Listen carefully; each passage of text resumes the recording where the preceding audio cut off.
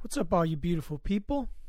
It's your boy Hobart, coming to you through the digital airwaves, into your phone, into your laptop, into your earbuds, however you're listening to this. How y'all doing out there? I am happy that February is almost over. Never really quite been able to get the hang of this month. I feel like something about the 28 days always is kind of hard for me to lock in on, and I feel like it's kind of this time of the year where you're 2 months in and you start to have to take account of those delightful things we call New Year's resolutions. How are those all working for you guys out there? I feel like this month is when you really start to feel whether or not you've been able to dig in. The holidays are far enough away. The year's getting started. And, I'm just not a big February guy. So looking forward to March as we march on. But yeah, my guest today, I'm really excited to have on. Been wanting to get him on for a while. His name is Mickey Darius. I met Mickey working at a company called Ticketfly back in the mid 20-teens, and we became friends. And I always thought he was just like a super cool, unique individual, really passionate about music. I remember he had a really sweet dog and a massive record collection. And as time passed, I left the company. We haven't really talked in years, but then I bumped into him at a monophonics show in Oakland a couple months ago, and we started chatting briefly, and I invited him on the podcast, and he was so generous with his time and happy to come on. So Mickey is the founder of Broken Clover Records, a small independent record label here in the Bay Area, and has really just taken a big swing at creating a label. And I was super interested to learn about what that process was like and what his story was in engaging on this huge endeavor. And through the conversation, it became really clear to me that Mickey really cares about the artists on his label and really cares about music and the music that these individuals are making.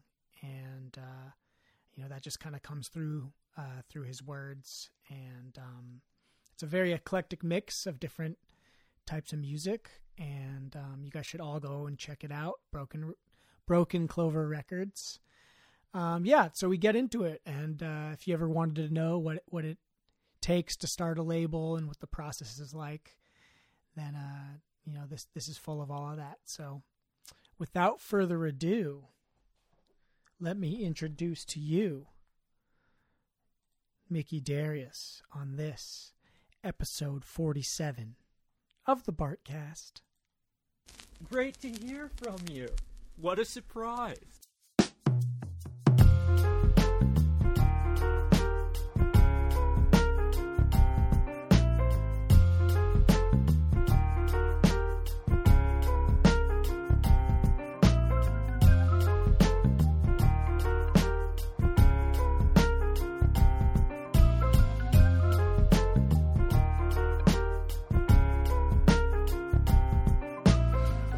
Mickey, thanks for coming on. Yeah, buddy. Welcome to the Bartcast. Yeah. I'd say good to be here, or good to have me on, but we're in my house. It's good for me to be here. Thanks for having me on your show in my house. Yeah, the door-to-door podcasting service here. I'm going to open. I've never had a apricot LaCroix before. Well, I'm glad that we can expand your horizons here. It's not bad. That's not bad. It tastes like peach, almost. The stone fruits don't, not a ton. Hold on. What are you sipping on right there? Got a little non-alcoholic beer from Athletic Brewing Company out of, I think they're out of Boston. Okay. Or Connecticut, maybe. Somewhere East Coast. Nice. But yeah, Nice little NA beverage. All the flavor, none of the buzz. It's more none of or all the flavor without the swath of destruction behind me. There you go. Without looking behind me and like hearing sirens and seeing smoke and flames. So, yeah, the 5 a.m. Panic wake up. Yeah, it's doing everybody else a favor. That's one of my favorite terms. I feel like I learned while traveling. One of my Scottish friends, I guess, that I don't know if you've ever had that experience when you, like, after a night of drinking, when you wake up at like 5 a.m. and you just have like severe anxiety, panic. That's what I lived with for a long time, and part of why I quit drinking. Yeah. That just became like a permanent state that I lived in. It felt like, waking up at 4 and doing that, waking up at 5 and doing it, and I'm done. I got too much other shit to be anxious about. Yeah, the Scottish, or my Scottish friend at least, I guess they call it the horrors, which I think is a pretty apt description. That is real accurate. Yeah, real accurate. That'll get you to rethink things. You do that. It's amazing to me the people that are, that are able to continue through that. Where that becomes part of their accepted reality or normality or whatnot. Yeah, man. I mean, I can only speak for myself, but certainly, it was, you grind through it until one day you're like, oh fuck, I can't. Yeah.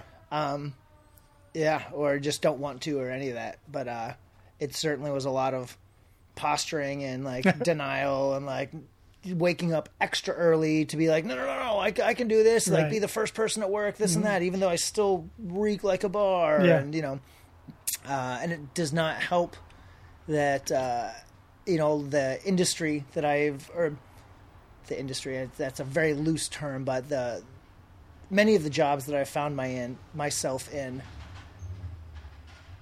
are at least accepting of a very, high alcohol or like high party environment, and in some instances promote it. Right. And so it made for a really fun 20s and 30s. But it also did not necessarily do me any favors. And that's not to put blame on anybody, but just, a lot of the choices, it was just so like, working in bars, working in clubs, being a DJ, working, around venues, working, just all these things around music and entertainment. And,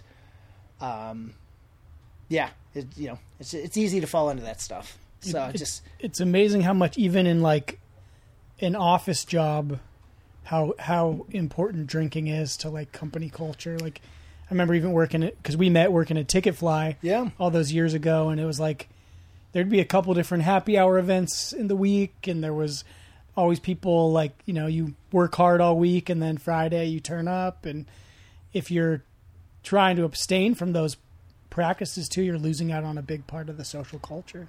But not only losing out on it, frequently there's like, oh, like, why aren't you joining us? Right. And like, so you either have to, say no, create this role as an outsider and have to like justify it, as opposed to them like justifying their side of the thing. It's like they're setting the bar and you're having to acclimate to that, as opposed to, someone that's maybe, whether or not you just don't drink or just, that's just not the vibe of like work environment. In many environments, and I've, definitely felt a bit like that at Ticketfly, not to throw anyone under the bus or anything, but like where the bar was set at that. And so anything out of that, like, you had to sort of explain that, as opposed to being like, no, this is just like, we're just here for work, and anything beyond that, we kind of explain why we're doing that. And, kind of a flip-flop, which at the time I was super into, because I was I got to drink at work, and, it was like that, like that. It was, between there and just many of the places that I've worked, bars and clubs, and, being a DJ and these different environments, when you're in it, it's awesome. Yeah. You're like, fuck yeah. Like, this is great. Like, but again, what was your role at Ticketfly? I started out as customer support, but my background prior to that was very steeped in sales. So pretty quickly I realized that I wanted to be doing more at the company, and that let me take a step back. Not at all to say that any role is more or less important. I just realized I wanted to be doing different things there. Yeah. And so I branched out and was doing sales, and then was doing working specifically with like music venues, but then kind of branched into like beer festivals and other things like that. But my role was sales. Okay. Yeah. And I think I left in 2015. Might have been 2015, because I think I started in 2013 and I was there so it might have been 2014, 2015. How much longer were you there after me? Were you there through the Eventbrite? So I left acquisition? in 2017. Okay. So it's like right as all the Eventbrite, like after the Pandora thing, and then around the Eventbrite thing. My exit from Ticketfly, actually very appropriate for this, was alcohol related. You're familiar with the FlyCon events. Yeah. And it was at an event, and again, an event where that kind of behavior is frequently like pushed until it then gets past where they, right. like, do it. Oh, that went too far. But like, it's definitely like, there's some gasoline, and or we're going to put the matches over here. Just don't play with them together. Right. And I don't want to take away responsibility of any of the people there, but maybe not the best environment to have like a bunch of work stuff really get done. Right. But at any rate, at that event, let it get a little or a lot loose. And, so that was my exit. Okay. At Ticketfly.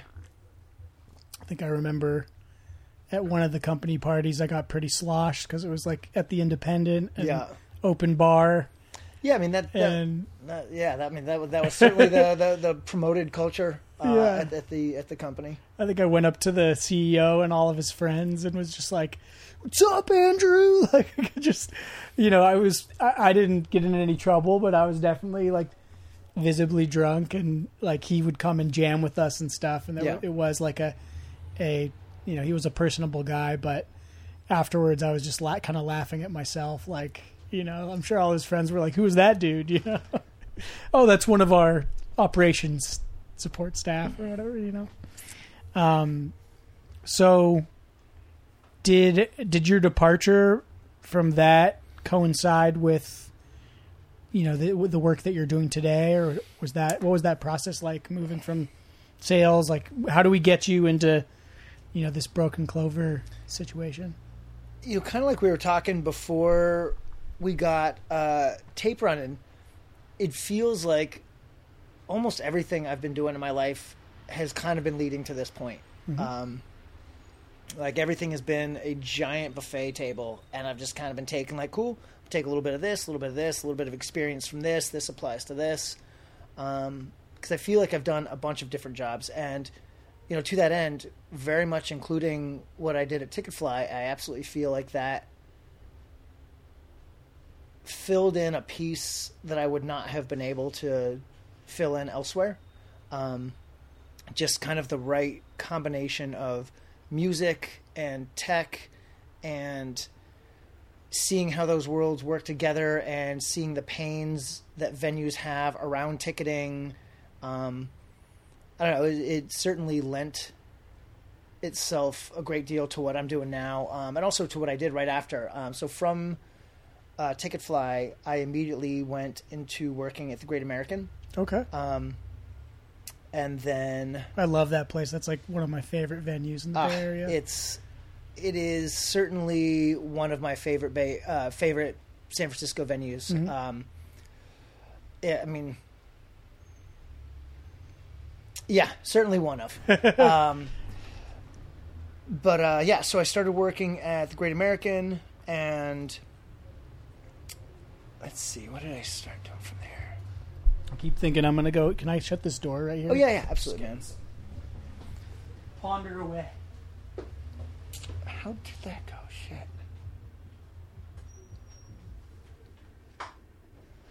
Oh, man, no, I'm flipping it. Oh, my God, that's crazy.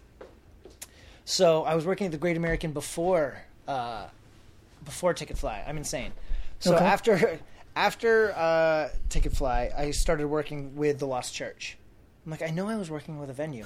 So I started working with the Lost Church. And so with the Lost Church, I initially had come in as... I kind of was initially working with them on more almost like a consultation kind of role. Just from my background with ticketing and from my background in just music kind of in general, throwing shows, working with other venues, kind of just helping the Lost Church start to develop some like operational things that were like sustainable and scalable as the venue grew. And then from that, I became their director of operations and the GM there, and worked there for. I still work there, but worked there for quite a while. The San Francisco venue though has since closed through COVID. Mm-hmm. So I work with the Lost Church, but just kind of at this point, kind of filling in gaps just until because we did sign a new lease in a San Francisco location, but it won't be up and running for another few months. Gotcha. So kind of treading water with them right now. But then, working at the Lost Church for a little bit. Then I started working with a booking agency called Leafy Green, and I worked there for a little bit. I do not have the ending there was not great. I love like how like the ways in which like creativity can be inspired to say what you just said. You know? Like there's such a spectrum of ways to say that. It's great. I'm really trying to choose my words carefully because unlike the Ticketfly situation mm-hmm. where I certainly feel like I had a lot,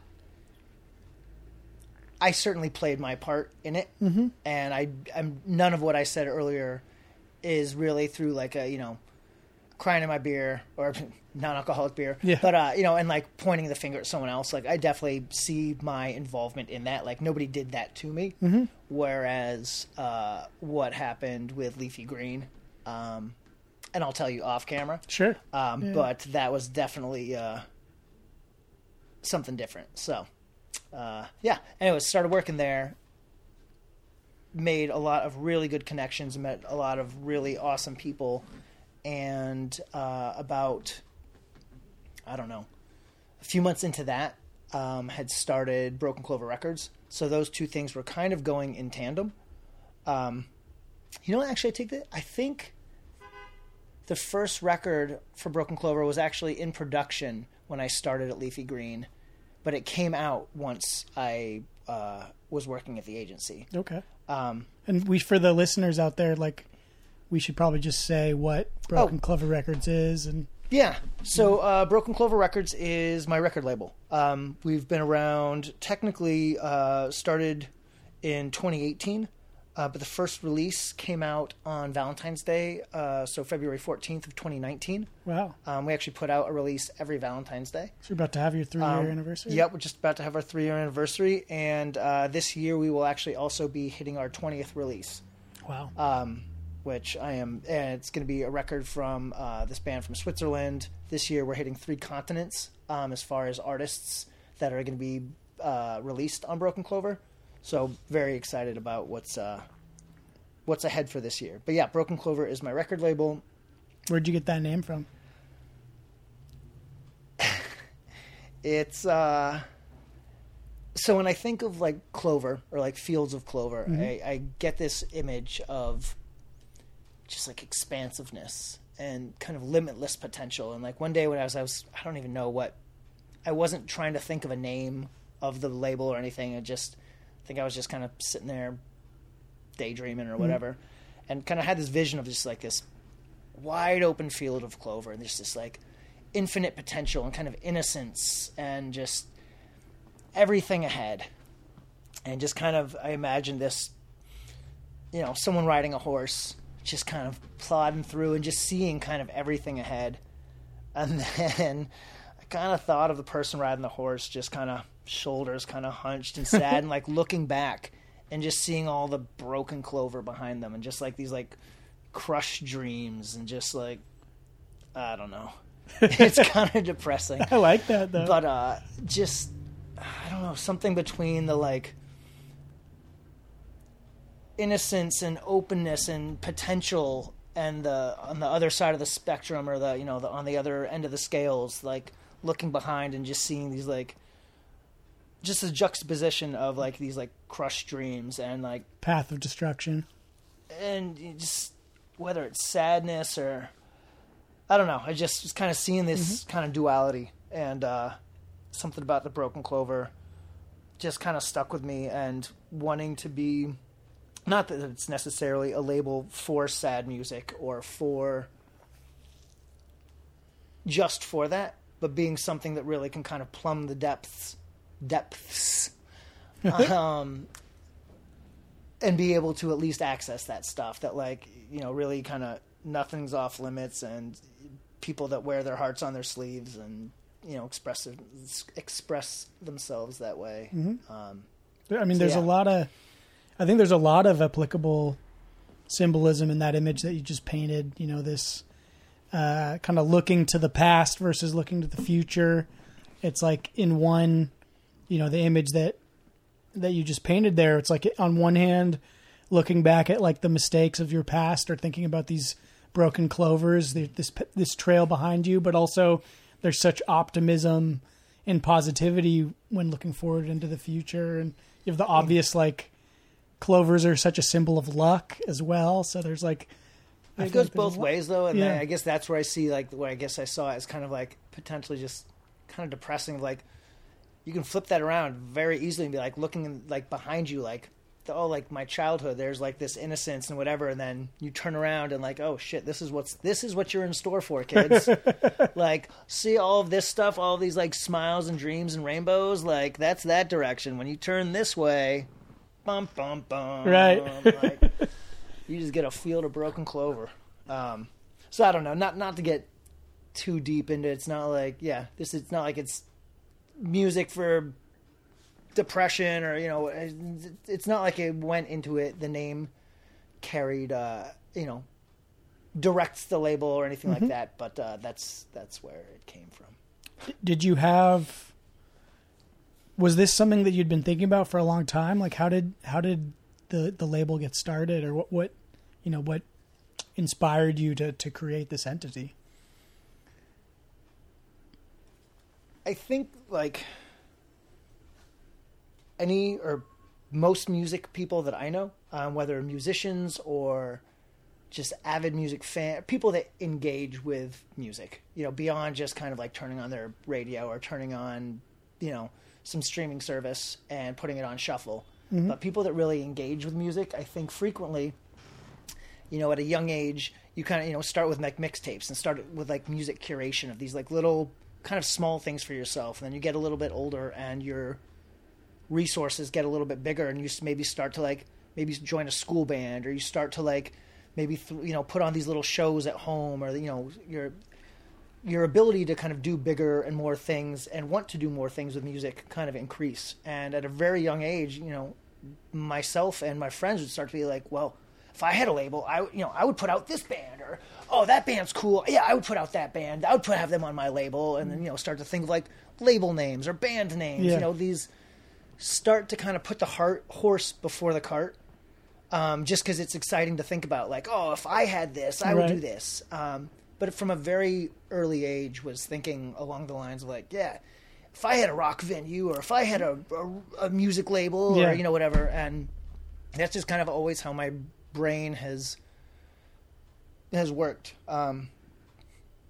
Thinking like, if something inspires me, like, oh shit, I want to do that project. I want to I have a hard time saying no to stuff. And so like that has just, after decades of having those thoughts kind of swirl around, And then again, kind of circling back to the drinking thing, I suddenly found myself with a lot more energy, a lot more focus and drive, and kind of putting some stuff, not kind of, very much putting things in perspective, realizing what I want to do and the things that I don't want to do, the things that I really want to sink my time and effort and passion into, and the things that I'm not interested in doing that for anymore. And so something like this was like this is what I need to be doing. That like I think about this way too much to not, even if I suck at it, let's just go do it and suck at it, and then I can just check it off the box. Be like, thank God I never have to do that again. Yeah. Because I'm terrible at it. And so I'd had kind of that really knocking around my head, and then one of my counselors actually, or as I was going through stuff through quitting drinking, he had come into money, which is another crazy story, which I'll tell you later. But he had come into some money and was like, hey man, like, and he is also a music person. Like the way that we clicked, and I think what very much helped with my recovery with drinking was that he was a music person and very much got who I was and where I was coming from and like what my interests were, what I wanted to do. And one day he hit me up and I was like, hey, I've got this money and I want to do something in music. Would you be interested in, you know, maybe we start a studio or maybe we start a label or something. He was just like, I'm open to ideas. Like, let me know what you think. And I was like, I got a million ideas. Like, what? I've been like waiting for this. Like, what are you talking about? Like, this is like, hold my beer. Like, okay, ready? Or my non-alcoholic beer again. And so I started talking with him about it. And then I realized though that I didn't feel great. I wouldn't feel great feeling beholden to somebody else.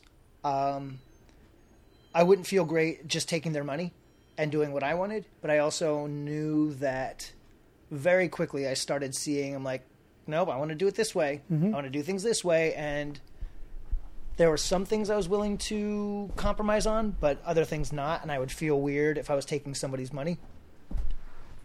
I would not feel great about taking somebody's money and not being flexible. Or on the flip, I wouldn't feel great about compromising kind of what I wanted to do. So I think within the first month of these kind of conversations, I realized that it was worth it for me to do it by myself and just use my money and just, you know, kind of put all the risk on me, to not have to kind of navigate those waters of just... You wanted creative control. It was both.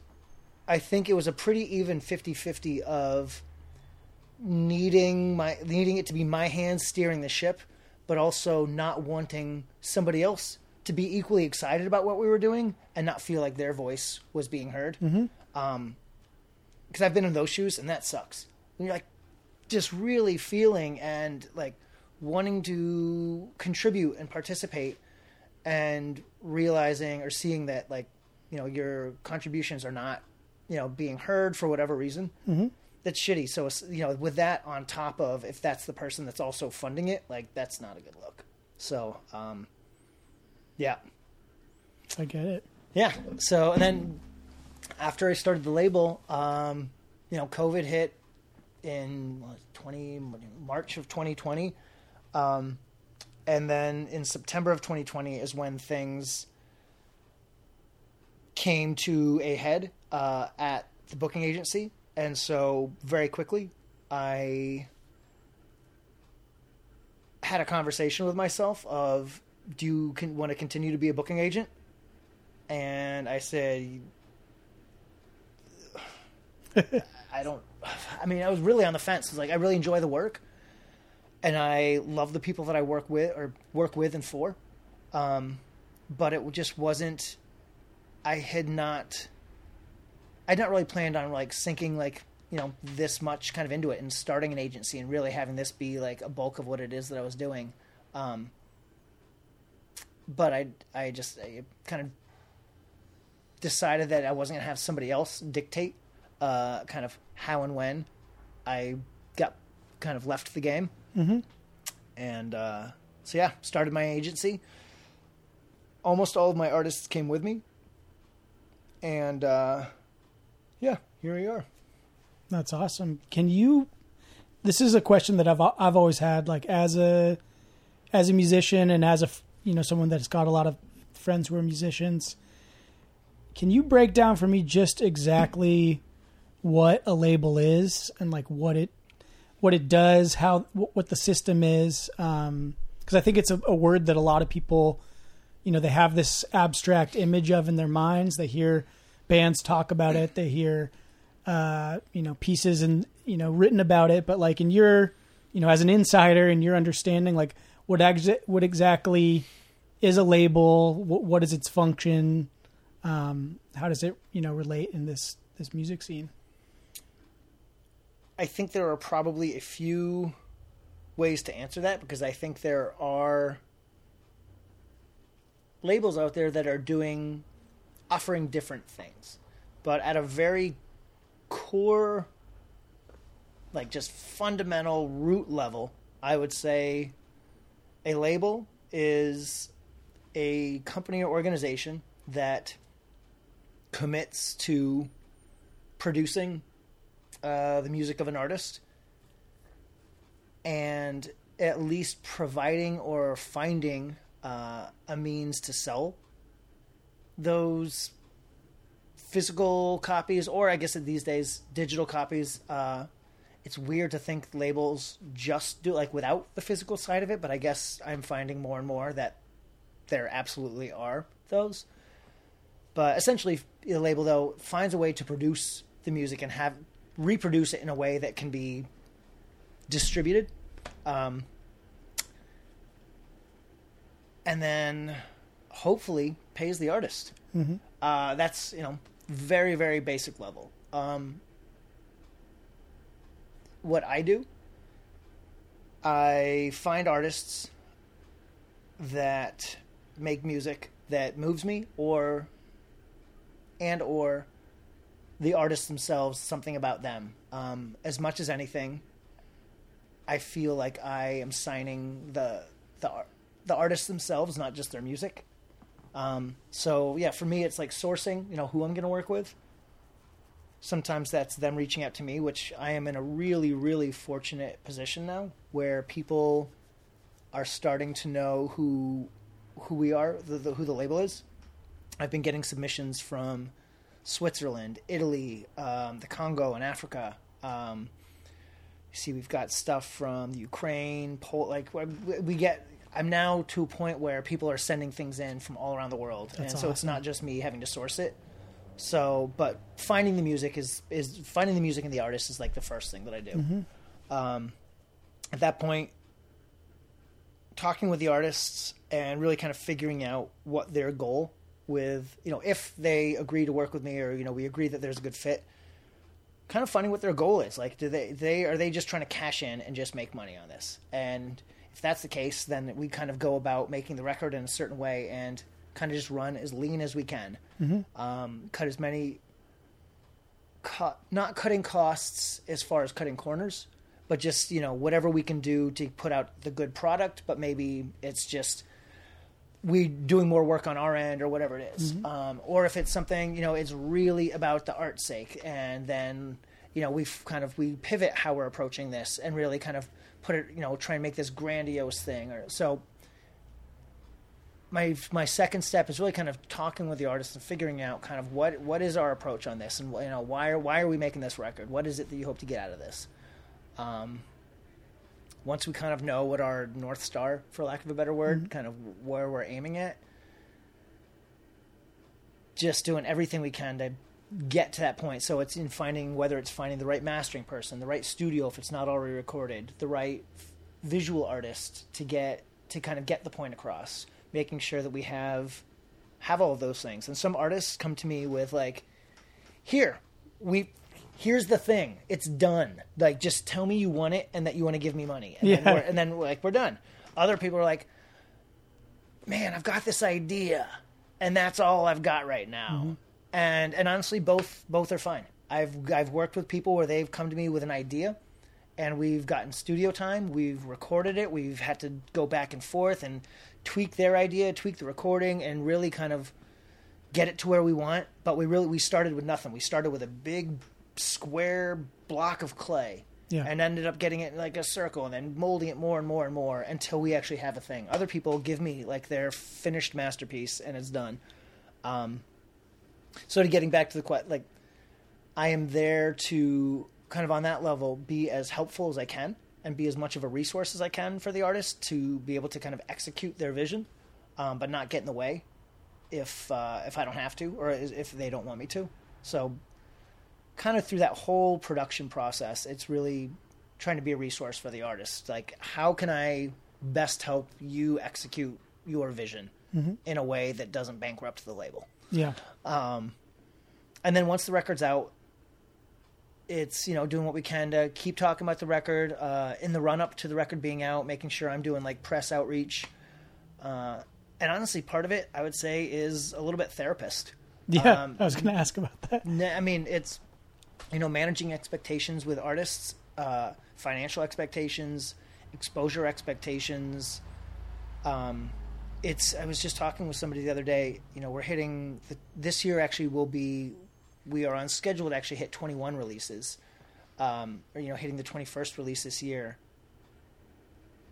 And I think any other thing I've done in my life, after I do it 21 times, there's kind of like you hit your stride. Yeah. You're just like, oh, cool. Like, I'm an old pro at this. Like, and I feel like each of these, every time it's different somehow. Like, it just, like, weird curveballs. I mean, COVID has definitely fucked things with, like, production chain stuff. Just, I don't know. It's so back to the kind of therapist comment. Like, managing expectations is super important because I was not, when I first started the label, I was not really prepared for that aspect of it, but really kind of talking with the artists and making sure that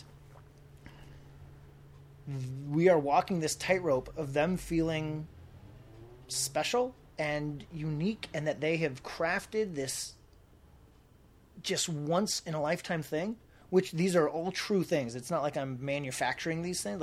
So getting them to realize this while also at the same time realizing like, I have shit I need them to do. Yeah. And like, you're also you're special, but you're also fucking not special. There's basic shit that like you got to do, and like that's awesome that we made the record, but like you're not done there. There's other things, So there's kind of managing those kind of things and making sure that just everyone understands how important they are to the chain, but with that, like, holy fuck, I can't do this without you. Like, you're amazing. But also, like, I can't do this without you doing what I need you to do. You're going to be a star, kid, but you got responsibilities. Yeah, I mean, absolutely. making it's... And this goes for folks that I'm working with that are putting out, that have been in the game for, however long, 20-something years, or, this is their absolute first, thing. There's a lot of management around making sure that folks know how important they are and know really truly like value like the contributions that they're giving, but also realize that the kind of flip side to that, it's that there's that there's kind of more to it. I don't know. I'm starting to get kind of down the rabbit hole. It's all good. But, it doesn't end with with the cutting of the album, but as an artist, and I think that the digital age has shown this more than ever, just how much becoming like a independent musician or a musician on a label extends beyond simply recording and releasing your music. Like, so many of my musician friends have had to become self-publicists, self-bookers, and even it sounds like in this context with your label, there's still, you're providing all these support and services to these artists, but then there is part of that is also empowering them to, embrace like a more holistic approach to being an artist, right? That it's more than just... There certainly is part of that. And I guess as I think about this and kind of like replaying the words I just said in my head, that is certainly a part of it, but it's not like, I don't want it to sound like every artist I'm having to like kind of hammer these points on. You know, it's the kind of therapist thing, like that's one aspect of that kind of comment, but there are so many, I mean, I get people like, why isn't there more press about us? You know, do people not like it? Did we just waste a bunch of time and money? You know, a lot of these things of just kind of keeping after you've worked on something for a long time. Or, I mean, I've had people be like, is this even good? You know, and after you just hear something enough times, you're like, fuck, I've replayed this to myself 1,000 times. Oh, like, yeah. I can't even hear anything anymore. Totally. So going back kind of to that, figuring out, you know, during the recording process, like, how can I be a resource to you? What, you know, I'm here to be as involved or uninvolved as I can, you know, so long as I'm being, you know, a benefit to you. And I guess that kind of goes to like that communication kind of thing too. Like I'm here for as much, like any insecurities or any questions or anything like that you have, I'm here. Do you assume at times, are you able to step in and assume like that role as like a producer, like where you're giving creative feedback or creative guidance to some of these artists? Yeah. It doesn't happen all the time. Some folks do not want it. Some folks I thought have wanted it and I offered it and then I was gently encouraged to not do so again. But yes, I absolutely do. So like, I mean, again, the first record that we put out, these were all songs kind of in a binder that hadn't fully been like kind of flushed out yet. So I was in the studio from the day one until the record was done being recorded and absolutely had my hands in that. Then fast forward to the 20th release we're going to put out from this band called Torpedo in Switzerland. They sent me a finished album, which I just am beside myself. It's so good. And the art I really, really liked, but just felt like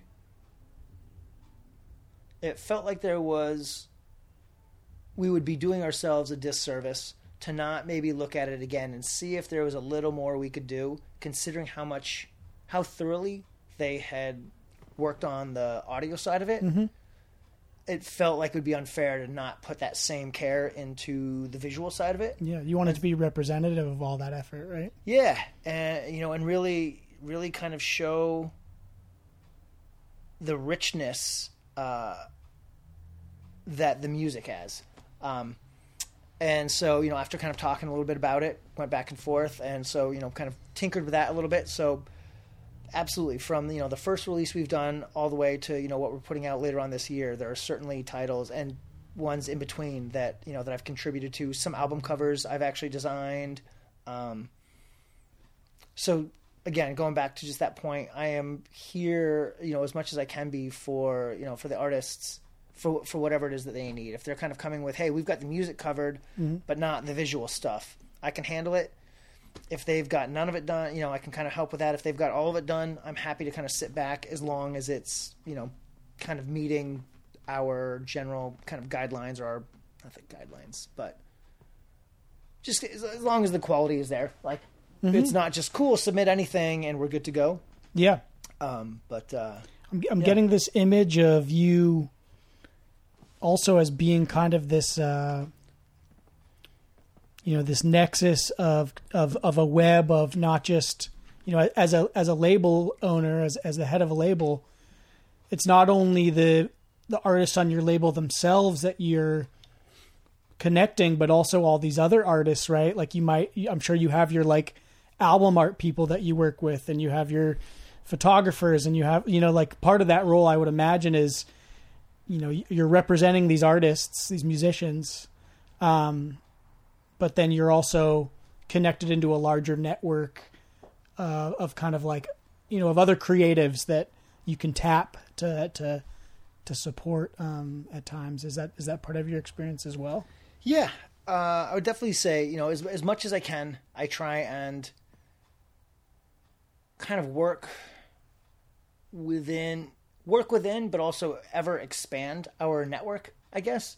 So making sure that any of the artists, the musical artists that I work with, they've got access like that. I want everybody kind of being inspired by and connected to, I'll let them know, be like, hey, I've got these couple visual artists if you want to work specifically with anybody, or if they've referred me, for instance, there is a band that I'm going to be working with, or that we're releasing in August, and they brought in a visual artist that's fairly well known. His name is Dylan McConnell. Mm-hmm. He did an OC's cover, and he's doing a cover for us.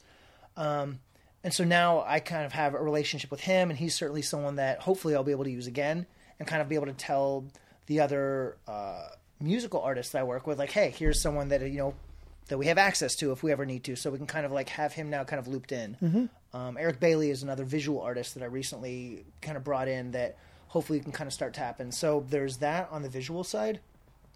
And then actually similarly, I would say on the audio side, as far as who I'd have do mastering, and then some like additional mixing.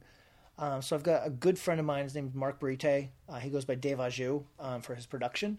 But I've been able to recently send some stuff to him to either get a little warmth or something, like an additional like mix, some love in the mix, or I've had him master something. Then I have another guy in Oakland named Jack Shirley do a lot of mastering. So now kind of having these guys that are kind of part of the crew that, the artists know, the musical artists that I work with know that we have these guys kind of available, so they can be like, hey, can we have so-and-so work on it? Can we have so-and-so work on it? So I don't know if that exactly answers your question, but I think, certainly kind of being able to have those connections be there is important. And then also I think from artist to artist, one thing that is incredibly important to me that I've tried to foster as much as I can is this kind of sense of family with the label. Yeah. Like it really just being like a big crew. And like any family, there are certainly, siblings fight, but, it's been pretty cool seeing the other artists like, oh crap, like, oh man, I just listened to this other release. Man, these guys are really cool. Mm-hmm. And like getting excited about some of the other artists that are on the roster.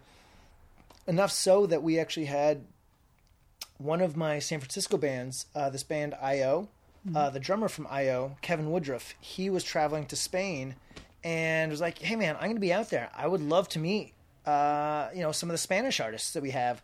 So I actually connected with him with Jorge Fuerte from Agrio. Okay. And I think he actually might have met David as well. But he definitely he met both of them. Yeah, so he met the guys from this band Agrio that are based out of Madrid. So just the fact that,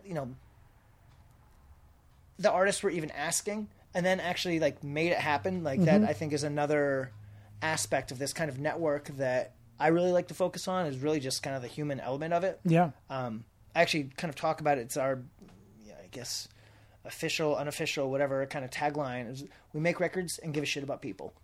And, it kind of sums it up. Like, where I'm here to like get the music out. That is absolutely thing number one, making sure that like we're putting out fan-fucking-tastic music. But then on top of that, making sure that we are taking care of each other and looking out for each other. And, whether it's the artists on my label or the vendors that we work with or shops that we sell into or any of the fans or anyone that doesn't have anything to do with the label. Kind of to that end, we have a campaign that we do twice a year called the Giving Back Campaign. So... and it's something where I ask each of the artists on the label to submit a nonprofit. Either I am looking for ones that are in their kind of region, but if not, if there's just something that just generally is important to them, so like Planned Parenthood, for instance, something that's maybe not region specific, but is just an overall organization. But then, so for the months of February and the months of August, since we started the label, I donate all the label's profits evenly amongst all the nonprofits that get submitted. And kind of the thought there is that we're not just making sure the bands get paid, but kind of fostering these environments that helped the bands come up in the first place, and hopefully, not just benefit the band themselves, but also, kind of next round of bands. So not just looking to make sure that the bands themselves are seeing the financial reward from their records, but also that the communities that they're in that brought them up are also seeing benefit from it. That's amazing. And also, like, what a great, what a great way as well to, further connect your artists into their communities, to connect around this organization and this network of people. It's amazing, the ideas of volunteering resources or time or energy. I think a lot of people, anyone that's gotten involved in doing that kind of stuff can speak to like just how much you do get back, in so many different ways. And I'm curious, like, how does, like, from a financial aspect, like, how does a label sustain itself? Like, how does that process work? Because, especially in the modern world, post Spotify era, right? Like, where does the, kind of financial stability come in, or sustainability, or, how do you keep, because I would imagine that there's a lot of kind of, when you sign an artist, when you're trying to create this work, there's a lot of upfront costs. You're making an investment, with the idea being that, maybe it's not the next Elvis Presley or something, but you're like going to be, able to keep the system sustainable over the long term. Yes, that is absolutely the hope. Yeah. At the rate that I'm going right now, the label is not sustainable. I definitely I go about my decisions based on the art. I don't make a record that I don't feel comfortable if we didn't sell a single copy. Like, I go into everything like, okay, are you prepared to like completely lose this if we don't sell a single record? We are moving records, and it's great, and I think we're getting closer to being overall in the black. One of the that's not the right word. One of the challenges to keeping the business profitable, and it's unfortunate this is a unique challenge, but it's crazy to me that artists are the last to get paid frequently. And so the model that I have with Broken Clover is roughly around the time that records arrive, I try and pay the artists as though everything has sold. So they're basically getting advanced on sales. Wow. That over these past couple years, it's been a little bit harder to get people to part with their money. It's also a little bit harder to talk about some of the stuff we're doing. It feels a little hollow sometimes being like, buy my awesome record when like people are dying next to you. And you're like, okay, well, buy my awesome record, or talk about like getting people vaccinated, or buy my awesome record, or talk about make sure you vote Trump out. It's like with all the fucking chaos we're navigating, it throws multiple sticks in our spokes. So yeah, it's been a huge challenge. And also, just being completely upfront about it, I am not the best marketer. I can talk about the music in the way that like it moves me, and I can, but that the people that want the way that I talk about it only appeals to a small group of people. And I also only have access to a kind of a small slice of people. So that's probably, I think, the thing that I am needing the most help with, and that I am working the most on, is like figuring out how to get that exposure. We've got a pretty good press list that I reach out to try and get coverage, but there is a record high of new content being made every day. It's something like just some insanely high, like thousands of songs coming out every day. Mm-hmm. So as a music journalist, like, to try even and figure out what you're going to cover has got to be a tough job. And especially also right now, like, people are looking for what's familiar and what's comfortable to them. We're seeing trends all over the place that people returning to old music, right, and looking at these things. So like music journalists, the adventurous ones will cover new stuff, but so many are kind of covering like they're covering new things, but like the new Bieber album or the new Taylor Swift album, right, or whatever. Same but different kind of stuff. And I'm not trying to like bemoan like you have this like poor me thing, but that's just, there are people covering cool shit. There's a lot of shit to cover right now. Yeah. And I also get that like everyone is struggling, so they're doing what they can to just get the readership. Totally. So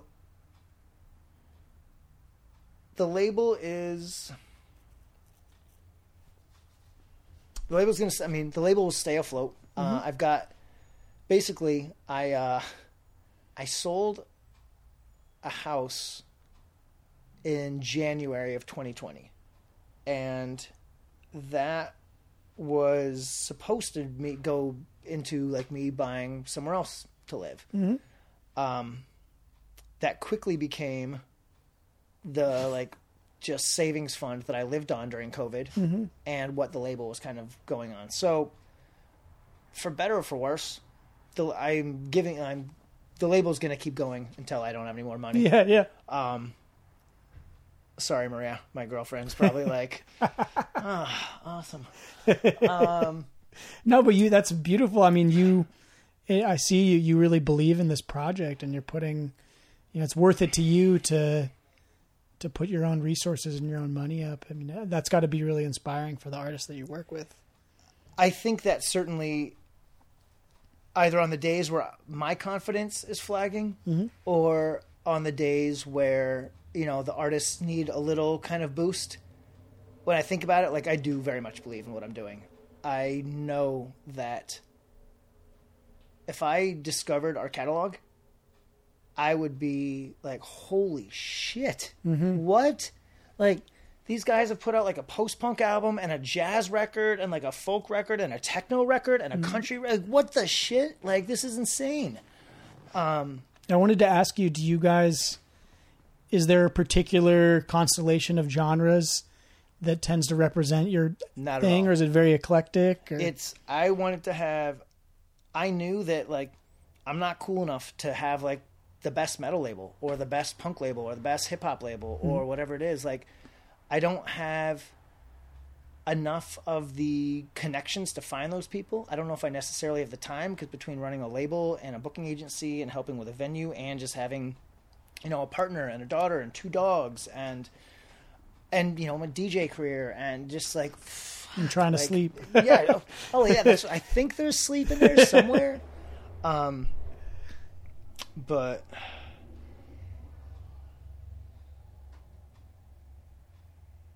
yeah, I care. I know that what we're doing is important, or I don't want to say I know.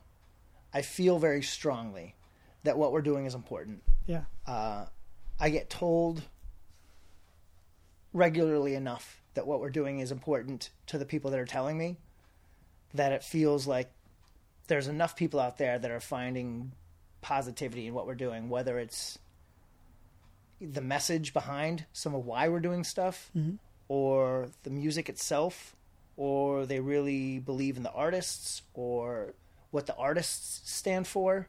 But I've had enough people tell me that, for whatever reason, something we're doing is connecting with them and bringing them, benefit and pleasure and enjoyment, that it certainly, to me, means that, like, we just got to double down and keep doing what we're doing, not kind of slow down and kind of, make sure everything's okay, but, like, this is working, like, okay, like, let's double down and just do it extra. Yeah. Yeah. What is your process for, what is your process like for bringing a new artist onto your label? Like how do you decide which band you sign versus maybe which band you don't sign, or, you know, like, is it really just a gut thing? Like, do you have, is it different every time? I'm trying to get a picture of what the process looks like. There's the fuck yeah test. Yeah. Like, I can't put out anything that, like, doesn't make me go, fuck yeah. There are too many good labels out there, all kinds of different labels. Mm-hmm. Like, there's the right home for every kind of music. Like, any music out that you make, there is the right home for it. And so, like, if for me, I'm like, if I'm not really feeling it and I can't really get, like, authentically behind it and, like, swing from the rooftops, like, yes, Mm-hmm. this is amazing, then, like, we should, like, let's find you another home for it. And I've had some artists I really, like, I want to like it so much, but it's just not. And so I'll, you know, try and help them find another label or something like that. But the biggest thing for me on my end is absolutely, I got to be feeling it. It doesn't matter if it's sellable. It doesn't matter. No, I take it back. I was about to say, it doesn't matter if it's offensive, but, like, I do care. I care about. But yeah, I don't look at it like through the lens of how we can monetize it. Mm-hmm. I'm looking at it through the lens of, like, does it move me? And if it does, that is the core criteria that I need. At that point, it's because of everything going on, like production times are way out of whack. So there are a lot of folks that come to me. I'm like, oh man, this is amazing. But also here are some thing, you know, it's going to take 9 months to even get, if everything was ready today, we're looking at, you know, maybe 9 months turnaround time. Yeah. I also do stuff a little bit differently around, digital distribution. So meaning, like, when they're going onto, like, the streaming platforms or when they're even for sale on, like, Apple Music, we don't put anything up on any of those platforms until 9 months after the release date. Okay. So I've had artists where Spotify or Apple Music or something like that is really, like, having the content, the ability to be on, like, playlists and kind of shared in that way was really important to the artists. And we just kind of like, cool, like, this sucks. I really want to put out this record, but I get it. This isn't something that I'm willing to be flexible on. Yeah, yeah. But you know what? There's other labels that are doing exactly the same thing I do, but we'll let you do that. So go, absolutely, go work with them. Like, you know, I'll even try and, like, point you in the right direction. So that's kind of the next thing is if someone's come to me and they've already expressed interest, I have to kind of be, like, on board for it. And then the next round is kind of like, cool, I'm in. And I almost try, I mean, does it work with the system that we've set up? Yeah, and I mean, I feel like sometimes I'm trying to, like, sell them out of working with me because I've had people where maybe I wasn't as thorough or it still kind of caught people off guard or some people were like, well, he's saying no, but maybe it's not that big of a deal. We can kind of do it, whatever. So I've learned that it behooves me to almost, like, try and sell people out of it so that expectations are set very clearly. That's I mean, if I can boil down the biggest thing that, like, I have kind of realized that is helpful to me or the thing that hoses me the most when it's not there is setting clear expectations. Yeah. That just, I can wait. And most of the people I work with, like, we can wait for whatever, as long as we know, cool, if it's actually going to be this date, great, don't tell me it's this thing, you know, whether we're waiting for something to come in or it's a deadline for something to come out, but just kind of setting clear expectations is really is just so vitally, fundamentally sanity saving and important. So where does the music, if it's not being put on these streaming platforms for those 9 months, where does the music live then? Like, where do people have access to it? Anybody can still access it. So there's the physical format, so a vinyl record. Okay. We don't typically do CDs. I am willing to do CDs if it's something that the artist feels strongly about. Yeah. Absolutely, I'll make them. But it's not anything that we've really messed around with. The exception to that being with June of 44. We we licensed that through Poland and through Japan, and both of those, the folks that we licensed with, press CDs or made CDs. Mm-hmm. But then other than that, for those 9 months, you can get it digitally, so you can actually get the download. So it is available digitally, Mm-hmm. and you can stream it through Bandcamp. Okay. It's just song by song. Gotcha. So actually, it'll actually play like through the whole thing. It's a little bit clunkier of a situation, and you can't share it. But we absolutely aren't trying to keep music from anybody. We want to make it available so anyone around the world, like as soon as that's released, as long as you've got an internet connection, you can hear the music. Mm-hmm. There's also something though that's just been lost about that person's, like, you show up to a party and you're like, oh my God, have you guys heard this? Yeah. Instead of, have people like, oh my God, no, how could I, like, what? This is amazing. Like, oh yeah, like, everyone had access to that. As soon as it was out, everyone had, like, people have become the sense of entitlement to free and instant access to anything, and not even just music, fucking just anything. Content. It's there. It should be mine. Right. Like, these artists sweated. These engineers, these producers, they put hours in. These labels have paid out the nose to get this thing, and then the fact to have it just be, and it's not even necessarily just like a sales thing, but just give it like some, like, the appreciation for it when it's immediately free. It becomes like, it's unfortunate that people can't still hold the value for it, but the perceived value all of a sudden, like, oh, well, you just gave it to me, so it's now disposable. It can now be wallpaper. I'm not actually like, I'm just going to skip around to the songs I like instead of like put it on and like listen to. There's less, and I can hear myself and I sound like, get off of my lawn. It makes me No, but I feel you. Like, I think that, I'm 34. I'm kind of the last generation that grew up straddling the pre and post internet worlds. And I remember as a kid how valuable a CD was, that it was, like, how valuable content in general was, how finding, to me, one of the prime examples was the video game Tony Hawk Pro Skater, the first one. I don't know if you ever played that one, but like, here was a game where you would spend countless hours playing in the video game, already like had unlocked all the levels, but you would be striving again and again just to unlock the secret content of a shitty 480p video of a skate trick, of the guy ollieing a 5-stair or whatever, that had this mythology around it because it was very hard to obtain. And you could only obtain it through playing the game, and there wasn't, now you can just go look on YouTube and find a million of those clips, but back then that had so much value.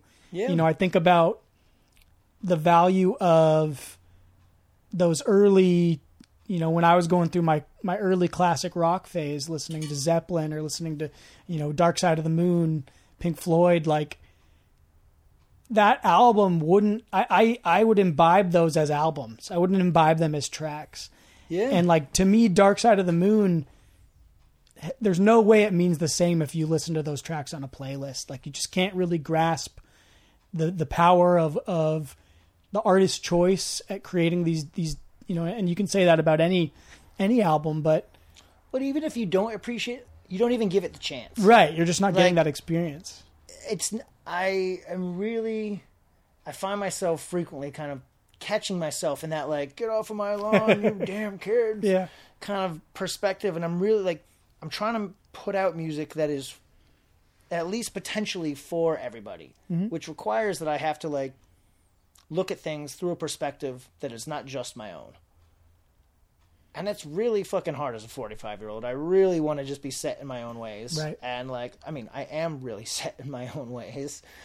And it's hard to look outside of what my own experience has kind of shown me.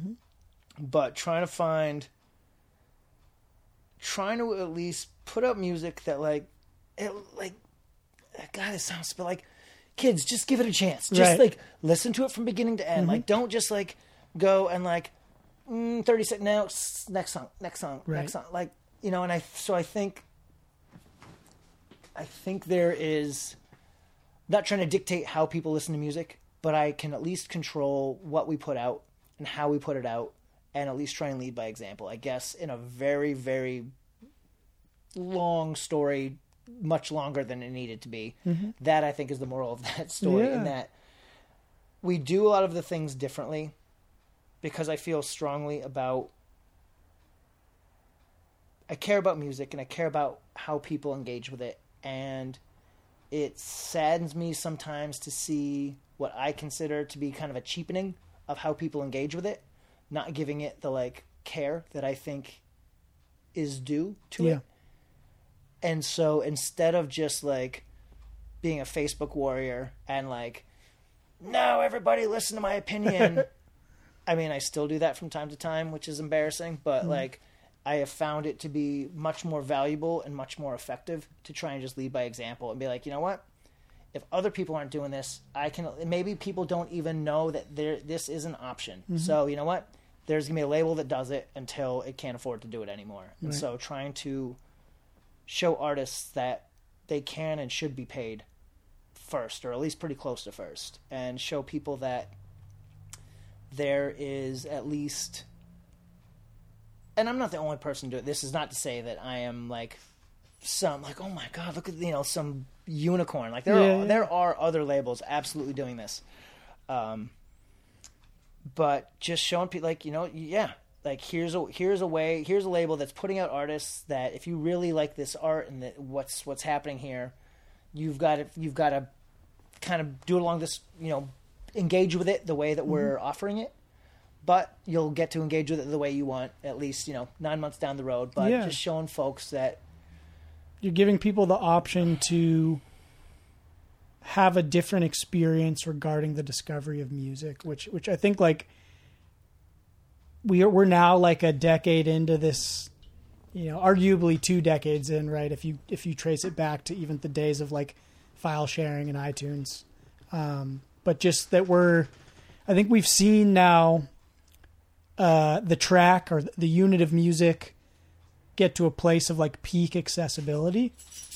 And my intuition is that there's a certain amount of time where that will eventually become no longer flashy, no longer, it's become a status quo, and therefore it doesn't quite have the same zing that it did when it was like, oh, I can have 1,000 songs in my pocket, or, oh, like I have every song on Spotify a tap away.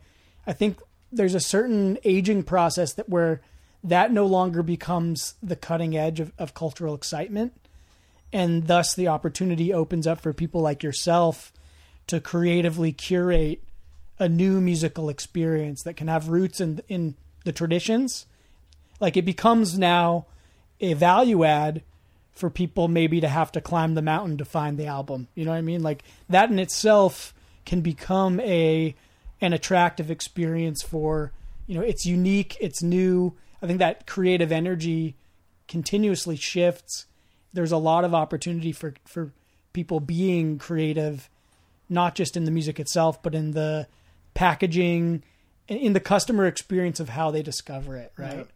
And because as a culture, I think, and especially over these last couple of years, we've really lost that sense of self-actualized discovery of art, of music, when it's so easy and accessible on the internet. Like, well, it's just fed to us because, like, you might like this, and so right, I mean, it's via a feed rather than your own efforts. I mean, right? Everything from Netflix. When's the last time you actually looked for the shit past what's on the right? Mm-hmm. Like, you just scroll vertically. You don't even like. It's like, oh, things you might like. There's only 5. Right. Like, there's a bazillion more. If you keep going that way, you're like, nope, there's nothing I like. Nope, there's only 5 comedies, only 5 horror movies. Nope, whatever. Right. Okay, I guess I'm gonna go look at something else. Like, unless it's like put like right in our mouth or in our eyes or in our fucking nose or ears, like half the time we're like, nah, that's a little too much work. Right. So I would like to think that things will kind of turn, but especially right now, again, people kind of going towards what's comfortable and what's familiar, and like with so much fucking chaos going on, it makes sense that people are turning towards like what's familiar and like not looking for anything that's new or unpredictable or whatever. We're looking for patterns. We're looking for the things that we're like, I know what this is. There is not a line on the horizon. Safe and familiar. You know, so now is probably, you know, I don't know if it's the you know, either the best or the worst time to be doing what I'm doing. And I guess that'll just remain to be seen. I'm going to keep doing it, but that's a good balance to be operating inside of, you know. You know, good or bad, you know, what you can remove the hierarchy, whether it's good or bad. It's just where I'm at. It's what I'm going to keep doing. But so I guess I'll tell myself it's the good place or the right place to be, but it's just where I'm at. So that's amazing, man. Yeah, that's it. Well, I know you we're getting close to your time, but I just for people that you know may not be familiar with your label, like what is the best way for people that are listening and watching this to discover the music on your label and to interact with the label itself? The best way to engage with our artists and with the label, I would say, is through Bandcamp. Bandcamp has been a wonderful platform, really enabling folks to just have a little bit of a direct relationship with fans, being able to sell directly to fans, and especially right now with, you know, people not really going to record shops as much, and just that, you know, everything we're dealing with COVID, being able to have that kind of direct channel directly to fans is great. So yeah, right now, you know, I would say for Broken Clover, the best way to engage with our music is through Bandcamp. Do you guys do e-commerce through there? Yeah. So everything can be. Sorry, I kind of just spaced out. No worries. Yeah, everything. All of our current releases are all on there. All the transactions can happen directly in there. So yeah, through Bandcamp is the best way to be able to purchase and, you know, kind of learn about the artist. It has each artist's individual pages, but all of the artists are then on our label page, so you can kind of look at our label page and see what our roster looks like. Gotcha. Or then you can click on each artist and kind of, I mean, if you've got days to kill, you can really go down the rabbit hole. I clicked around yesterday and was kind of exploring in that space, and that's also where, correct me if I'm wrong, but that's where the music lives for those 9 months before it goes out to the streaming services. Exactly. So that's where you would be able to, you know, stream each song, and again purchase during those 9 months.